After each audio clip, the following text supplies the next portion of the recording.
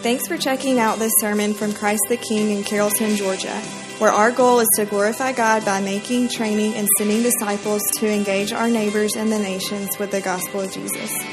If you want to learn more about us, you can find us online at ctkcarrollton.com, or better yet, join us on a Sunday in Carrollton. Hey, do me a favor and open up your Bibles to Ephesians chapter 5. Open up to Ephesians chapter 5. If you don't have a Bible, if you're unfamiliar with the Bible, perhaps, let me give you the easiest way to go about navigating the Scriptures. Okay, open up to the first few pages, and there you'll find a table of contents. On that page, Old Testament, New Testament. We're in the New Testament portion. All right, find the book of Ephesians under that New Testament column and turn to the corresponding page. We'll be on the page with the big 5 in the middle of the text. Ephesians chapter 5 as we continue to journey through. If you would like a Bible, we've got hard copies in the back that you can feel free to stand up and go grab, or you can raise your hand and somebody will bring one to you. Or if you prefer digital, you can download from the App Store, YouVersion, ESV. Both of those would take you to the right place. So hope everybody had a stellar weekend. Excited to see you all, and for those that are visiting, man, we're excited to see you as well. We are continuing to tease out an answer to a really important question. And that question is this: how do we live as children of God in response to what He has done for us in Christ? Okay, so it's an important question. So here's what I'm going to do. I'm going to give it to you again, right? Because this is what we've been teasing out over the past few weeks as we've turned the corner in the book of Ephesians. We spent the first half really leaning into like Paul's exposition of what Christ has done for us so that we might experience adoption into the family of God. Now, consequently, part 2 of his letter really centers on how we live as the people of God. How do we as children of God live in response to what He has done for us in Christ? And in chapter 5, Paul begins by reminding the Ephesians to imitate God. Right, to imitate God, to mirror God, a reminder that each one of us are in need of, right? Paul directs his attention right onto the heart. As beloved children, verse 1, elect in Christ, chosen and provided for by God. Here's what Paul says. You ready for this? Do what He does. Right? Like, do what He does. And so the most natural question to flow out of that stream of thought is what? Well, it's what does God do, right? If the call in Ephesians 5 verse 1 is to, as followers of Jesus, imitate God, then we ought to be asking ourselves the question, all right, well, what does God do? And as we come around this answer here in the first few verses of Ephesians chapter 5, we find that He loves. Right? That God loves. In Jesus, we see, as we stated last week, and as we state often, the exposition of the Father. What does that mean? It means if we want to know what God is like, if we want to know what the Father is like, we look to Jesus. Right? We look to Jesus and we observe his attributes and His qualities. We observe the way that He interacts and the things that He says, and we go, okay, this is what the Father looks like. Jesus exposits or exposes the Father to us. Jesus who loves sacrificially. Right? Jesus who lays aside certain divine rights so that He can come into our world and save it through His death in our place. This is the idea of substitution, right? Like Christ in our place, living the life that we should live, right? And dying the death that we deserve to die so that we can inherit, as we look to Him in faith, this eternal reward that we cannot earn. A death that, again, as we find from these first few verses, is actually pleasing to the Father. We know this. How? Well, because of the reality of the resurrection. The fact that the resurrection is this real event in time and space that took place. Right? That Jesus gave His life, that He died on a cross, that He was buried in the tomb, and then 3 days later He rose victorious over hell and the grave. Right? The reality of the resurrection affirms the sufficiency of Christ's substitution, His life in our place. His ability to, as the King of all creation, right, as we sang this morning, to purchase sinners. Right? As he makes our lives lived in obedience to his word pleasing. This is who God is. Right? This is who God is. And as a result, right, love and sacrifice ought to, should, and will mark our imitation. And so when we look to verse 1 and there's this call from Paul to imitate God, we then look to Jesus. We consider his life and his work. We consider the power of his resurrection. We go, all right, well, then that means that certain marks that ought to align themselves in my life and flow from my life are sacrifice. And a love that imitates the love of Jesus. As we look to and follow Jesus, we stated this last week, but it is like worthy of repeating, right? As we look to and follow Jesus, we are in actuality, this is huge, walking out our created purpose. Our creative purpose, why we are here. That was one of the questions that we answered or sought to come around last week in our time, right? We kind of stepped back and we acknowledged the irony of being a church planted on a university campus, right? This center of enlightenment, right? A bunch of young people trying to figure out what in the world they're supposed to do with their lives, why they are here, right? God identifies created purpose there in the very beginning. What we find as we look to and follow Jesus is that we are able to walk this out. We're able to walk out our created purpose through the power of the Spirit to the glory of God, right? That we don't do this in and of ourselves. We don't desire this in and of ourselves. Our minds, our hearts, our affections are in need of being redeemed. They are in need of being rescued. They're in need of being remade. And the gospel does this. This is what we're saying. This is what we're celebrating this morning. All right, what's happening in this room is not natural. What would be natural is that we would all sing songs to ourselves, right? Because that's kind of the direction that we lean oftentimes. We make gods of ourselves and we idealize our own desires and passions and preferences. And the gospel calls us into this self-sacrificing love that mirrors God. This is what we were created to do. This is how we were created to live. Sin throws this major wrench in this entire plan. But God, in his providence, had a plan before the foundations of the world to rescue and to reorient your life. Get this. This is huge. To reorient your life on created purpose. Why you are here. And what we're doing. Right? And the reality is this, right? That when we find ourselves walking in this, we are brought into this realization of our greatest joy. Did you catch that? Right? That as we walk out created purpose, God's created purpose for us, imitating him, right? Loving, serving, sacrificing, looking to and enjoying, worshiping him. We are living the realization of our greatest joy. You sit here and you go, man, I don't know that I've ever fully found that which makes me ultimately happy. I keep looking to things and I think that if I aspire towards this, or if I realize this, or if I experience this, then it will give way, right? It will produce greatest joy in me, right? If I can just get through this season of hardship, if I can just attain this particular goal, that I'm going to be happy, right? That I'm going to know joy. What we find is that actually our greatest joy is experienced as we walk out our created purpose. Does that make sense? Are we together on this? We've got to get out of verse 1 and 2. I jokingly told Rebecca Horsley, we're just going to be in Ephesians 5, 1 and 2 again today. We're just going to take all of our time. We're going to focus there again.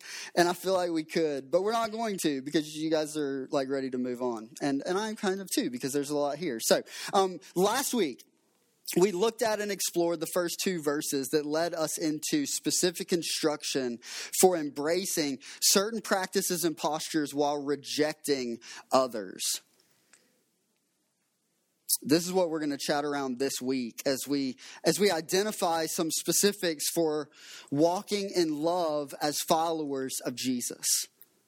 What does it look like to walk in love as followers of Jesus, as we emulate God in obedience to the call of God and Paul's challenge here in chapter 5, verse 1. And so let's do this. Let's pray together as we prepare to come into this time. Father, thank you for this group of people who, again, today come around the gospel, the good news of Jesus' death and resurrection, and work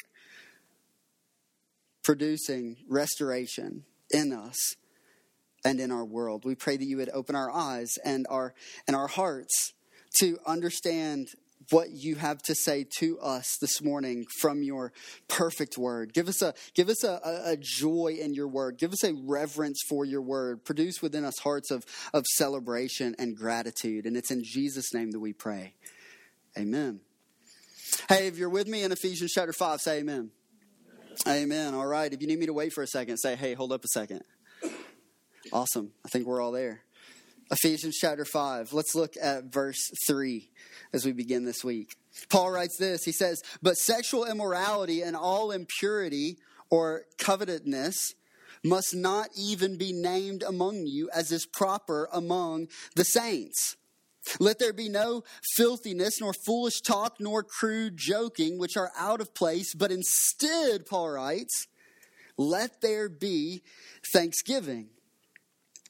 I want us to come around this idea here in the very beginning, right? This idea that Paul reminds us of as he reminds the Christian that to imitate God in love, which is the central theme within this portion of the letter, is to, verses 3 and 4, walk in purity.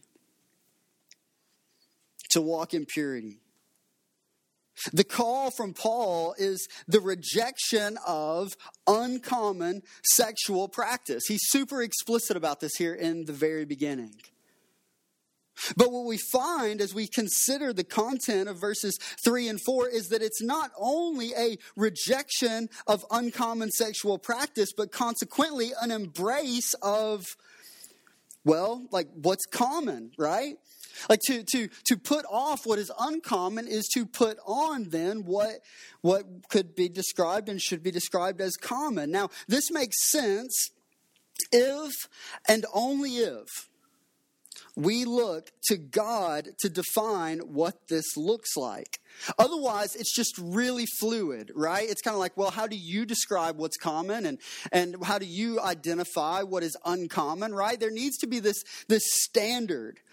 And so as we come to the Word of God, as the people of God, like unapologetically we are looking to Him to identify what is common and uncommon as we seek to walk out obedience to the call of verses 3 and 4.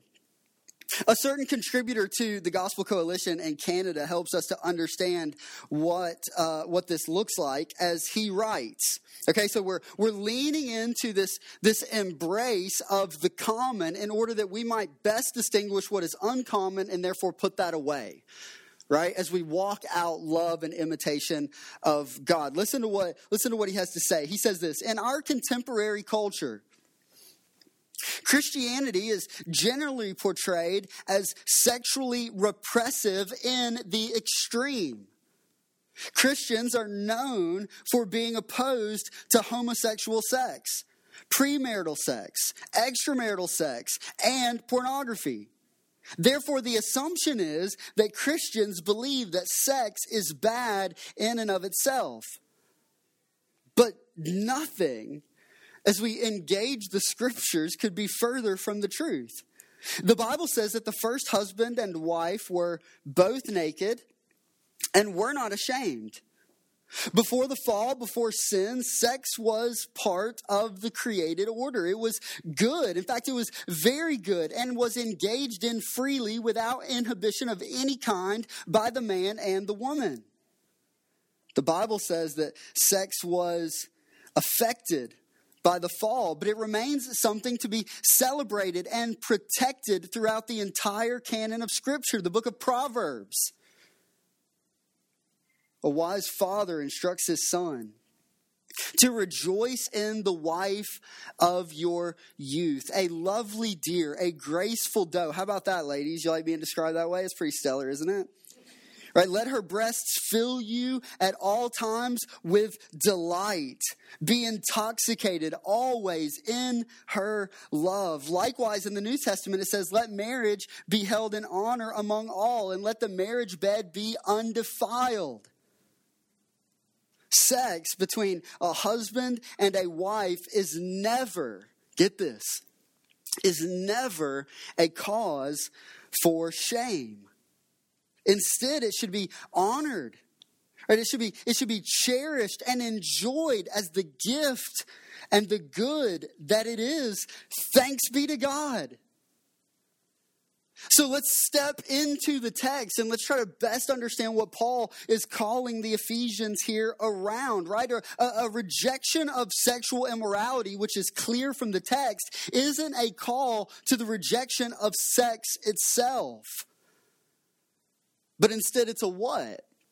Well, it's a call to abandon the immoral for the adoption of the original. Is that not something that we are so in need of hearing on a regular basis? Is that not something that the Ephesians, even as they are walking out like successful Christian life based on everything that we read from Paul here in this letter, are in need of being reminded of? In all things, right? A rejection of the immoral and the adoption of the original. Again, who is it that defines this original like concept, idea, walk, life? Well, it's God. It's his word, right? And so there's this encouragement even now, like let's step outside of the immediate context of Ephesians 5 verse 3 and let's ask, how do we embrace practice like this for our life? Well, we consider topic, right? We consider issues and we go, what does God's word have to say about this? Because my desire in all things to his glory is to adopt what he has to say. Does that make sense? Are we together on this? Right? And so what does God say about human interaction? What does God say about interpersonal relationship skills? What does God say about what is sin and what is to be embraced within our human existence and experience? We look to God's word to define this for us. Rejection of the immoral and adoption of the original. If you're not taking notes, man, you should write that down, okay? Like that is so super helpful. I feel like we can put that on a sticky note and right there on your computer screen at work, right? The old school Dell, about this deep. That's still what they look like, right? I'm not sure. I'm not in office space very often. Jesus' people are instructed to guard against lust.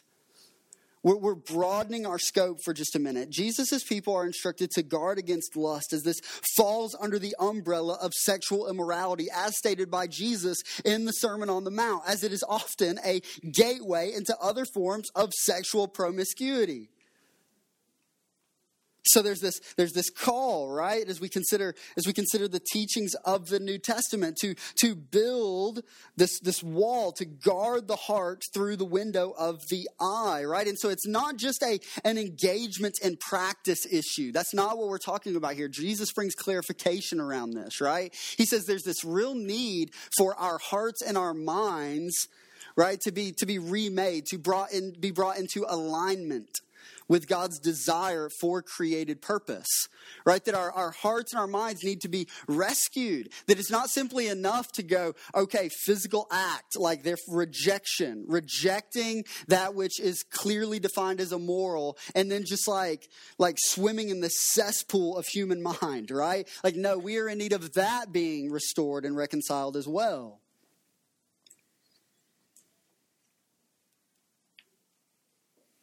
To walk in love as we imitate God is to desire purity in sexual relationship as God presents it. Impurity and greed, these are things that should not even be associated with followers of Jesus. This is what Paul's saying here in these first few verses of Ephesians 5. Sexual sin and specific use of language, Right? Both are brought into the scope. Both are brought to the table. Gossip, right? Locker room type joking, totally out of alignment with gospel transformation. Holy cow, man. Does this not put like a ton of emphasis on like consideration practically in the way that we go about living our lives? Totally, yes, it is. Right? Like there's this implication for followers of Jesus that we are connected with Christ, that we are walking with him, that we are abiding in the word. And that our time with him, in his word, in prayer, and among his people is to shape the way that we think, the things that we say. Keep in mind, right, that all of this is being directed towards the church. Right? Paul here is speaking to a people who have tasted and seen the goodness of the Lord. And now they are being challenged to orient their practice around their new identity in Jesus. And so it is for Christ followers in this room. Right? Orienting our lives, right? Our rhythms, our identities around fellowship with Jesus. What is it that you're orienting your life around? So it's just a super practical question, right? Let's just get super practical for a minute. What is it that you're orienting your life around? Is it your job? Is it your family? Or is it your perception of the world or your passions for the future?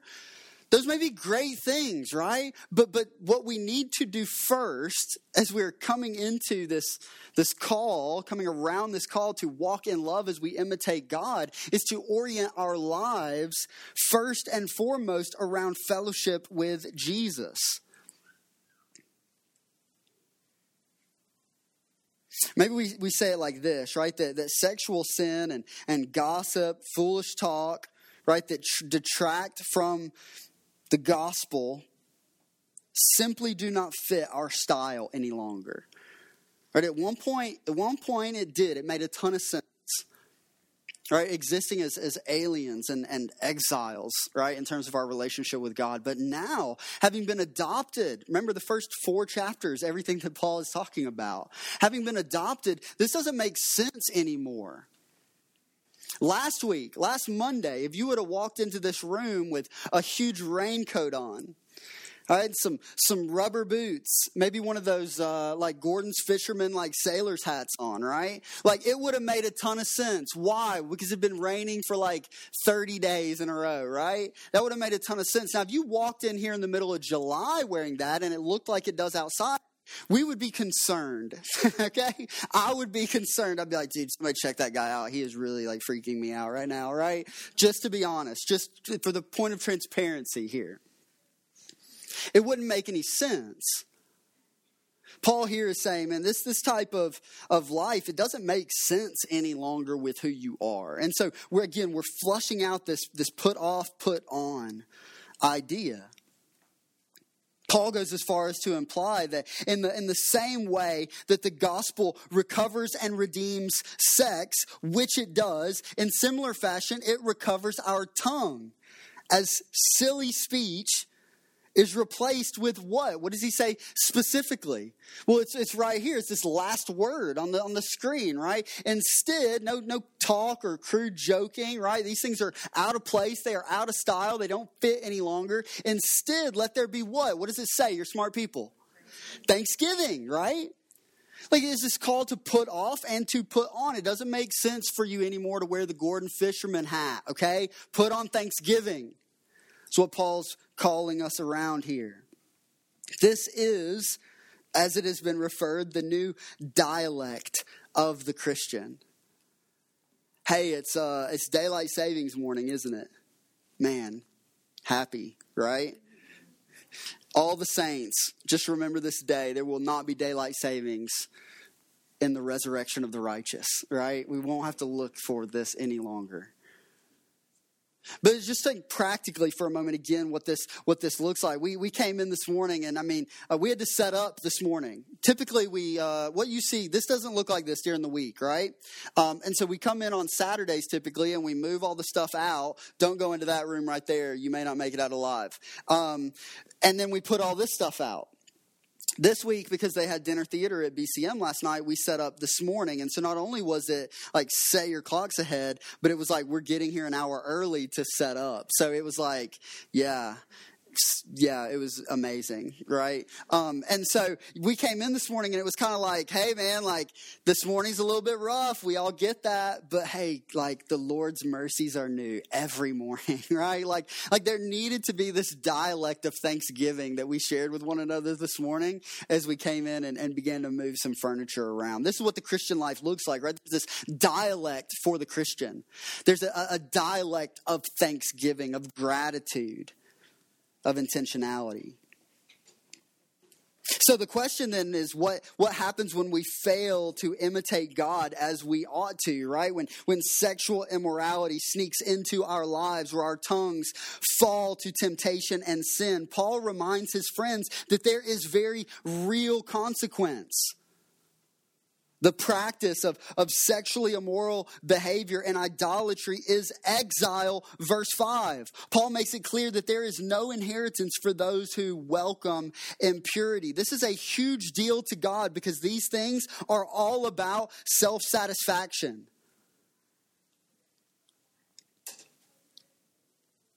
But they all center in and come around self, which is the exact opposite of the type of love that Jesus' people are to imitate, right? Because it becomes about personal gain at the expense of others, as opposed to, get this, so important, sacrifice for their good. People become objects for gratification as opposed to image bearers of God. Hey, I want to be real for a second. Okay, I love you guys. Each of you. I love you, and I love God, and I love His Word, and I believe that through it we find freedom from sin in Christ. These truths, or what I just said, enable me to say this to you. Stop, okay? Just stop looking to your girlfriend or your boyfriend or the other man or the other woman. Stop looking to those of your same sex or people on the other end of a screen for pleasure that is, without question, Ephesians 5, totally detrimental to your soul and your future. These practices will result in a ton of collateral damage. That's why Paul warns against it so strongly here. This is what Paul encourages his readers toward so strongly here. In an age of sexual freedom and liberation, is it not most helpful to understand what it looks like to be free? John Bloom, a contributor to Desiring God, said this: freedom is not the freedom to express our pride-fueled sexual desires. This is the distinction between Christian culture and secular culture, right? And this is not an attack on secular culture. Do not hear me saying that. In fact, what I'm going to encourage you toward is, as light as Paul is going to encourage the Ephesians toward, go into secular culture and expose sin in a way that draws to truth in Christ by the power of the Spirit, so that we all might come to experience fellowship with God and realization of greatest joy. Okay, so this is not an attack on culture. Do not hear me saying that. Freedom, Bloom writes, is the humble belief that we are not our own, and therefore not enslaved to our all-consuming pride, but free to be what God created us to be. This is what it means to be free. This is the freedom that we enjoy in Christ, right? That we are free to be what God has created us to be. I heard a guy this week talking about he was talking about his own like conversion, like becoming a Christian, right? And he came from like this really like wild like background. Like some of you perhaps would identify with his story a bit, but he came from this really wild background, and he heard the gospel. He had friends that came alongside him, and they just shared the gospel with him. And they said, listen, man, like lean into Jesus, like look to Jesus, turn from your sin and like embrace faith, like express faith, follow him, like believe, right? And receive salvation. It has nothing to do with what you do, but it has everything to do with what Christ has already done. And he said, so I did that, right?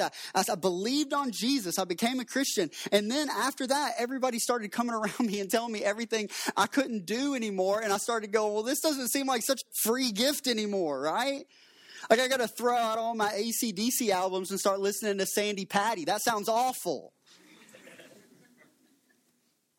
But then he said, as I had these brothers come around me and disciple me, they began to share with me more about what it looked like to walk out and live in created purpose. And I began to realize that it wasn't necessarily just a put these things off, but is a pick up what you are intended to wear.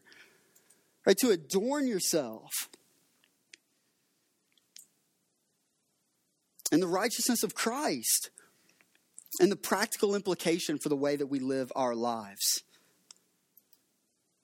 Man, where immorality and impurity, covetousness and gossip enslave you. Hear this. The gospel sets you free. The gospel frees you so that sexual and conversational purity are now both identifiable in the follower of Jesus. Know that you are in Christ, sent as a mirror of God, imaging God, chapter 5, verse 1, into various unfruitful contexts to expose sin that would otherwise go unchecked. Sin in these places become more visible through the presence of God's people. Things that didn't seem so dangerous or so unhealthy are seen in the light for what they really are. In your workplace, at school, in your class, in the cafeteria, Z6, EC, on your baseball team, right, or basketball team. Whatever this looks like, no, right? And Paul's going to come around this a little bit more. We're just setting a stage for it, right? That you are sent as imitators of God, that is light, into these places, right? Adorning that which God intended. And as a result, as you live out created purpose, exposing sin that didn't seem so dangerous, but we know is, in light of what Paul says here, extremely dangerous. There is no citizenship in the kingdom for those who embrace this type of existence.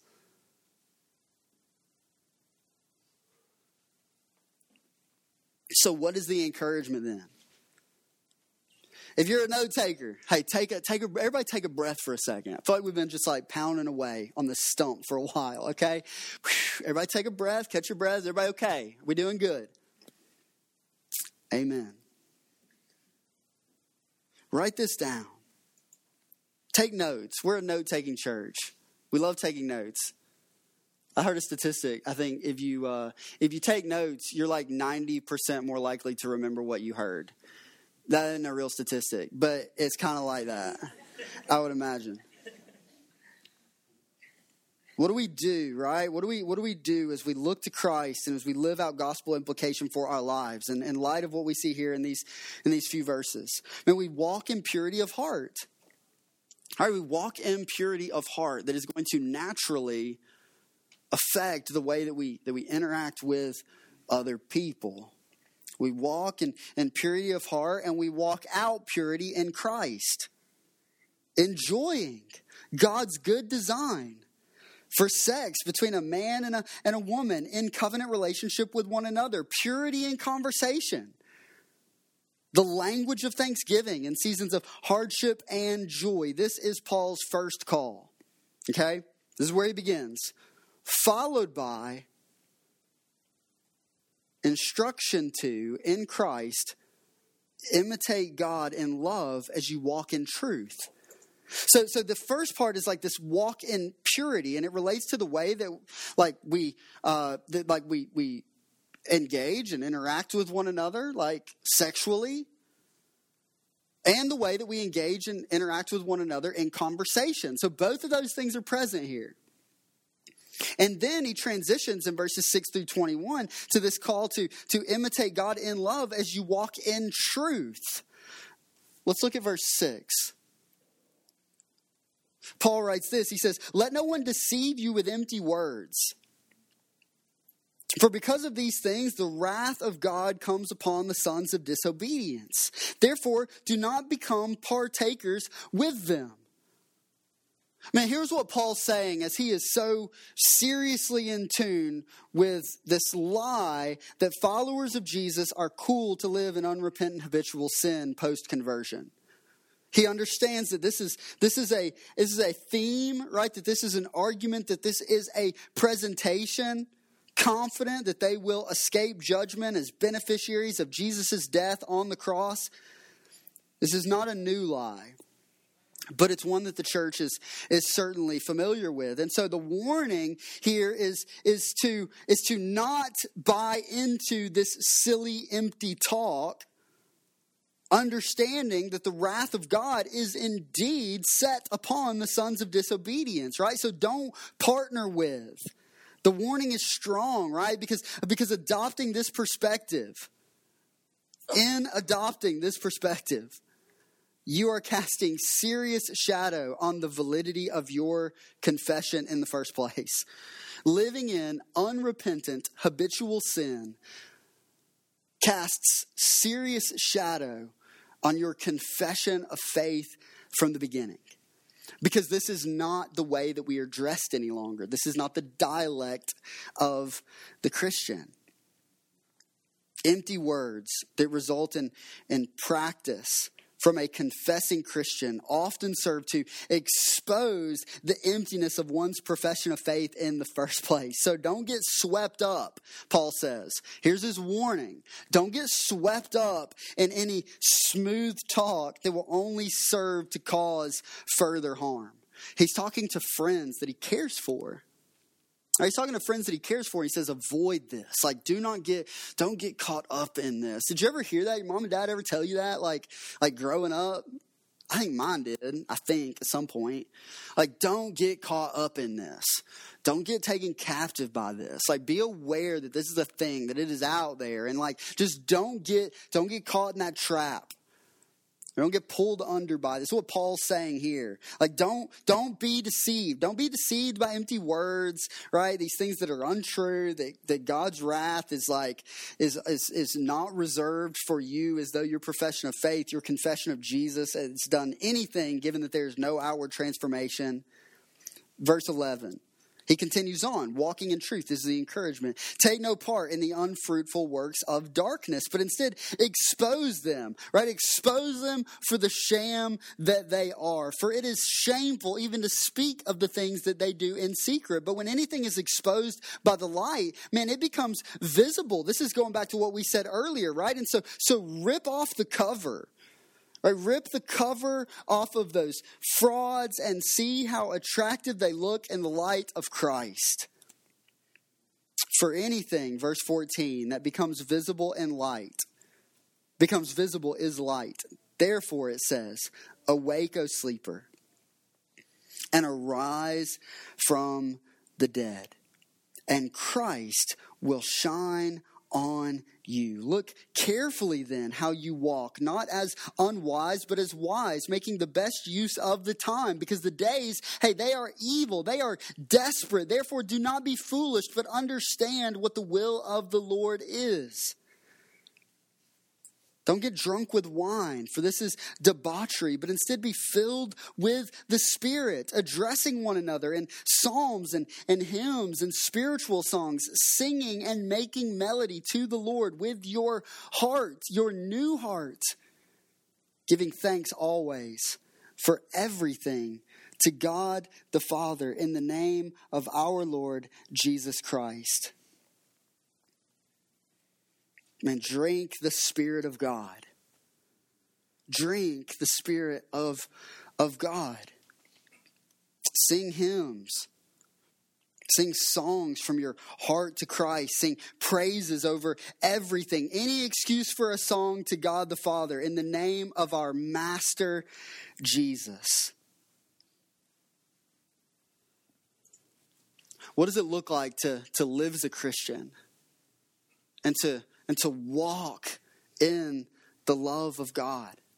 What does it look like to do this? Well, Paul is bringing us around this beautiful picture.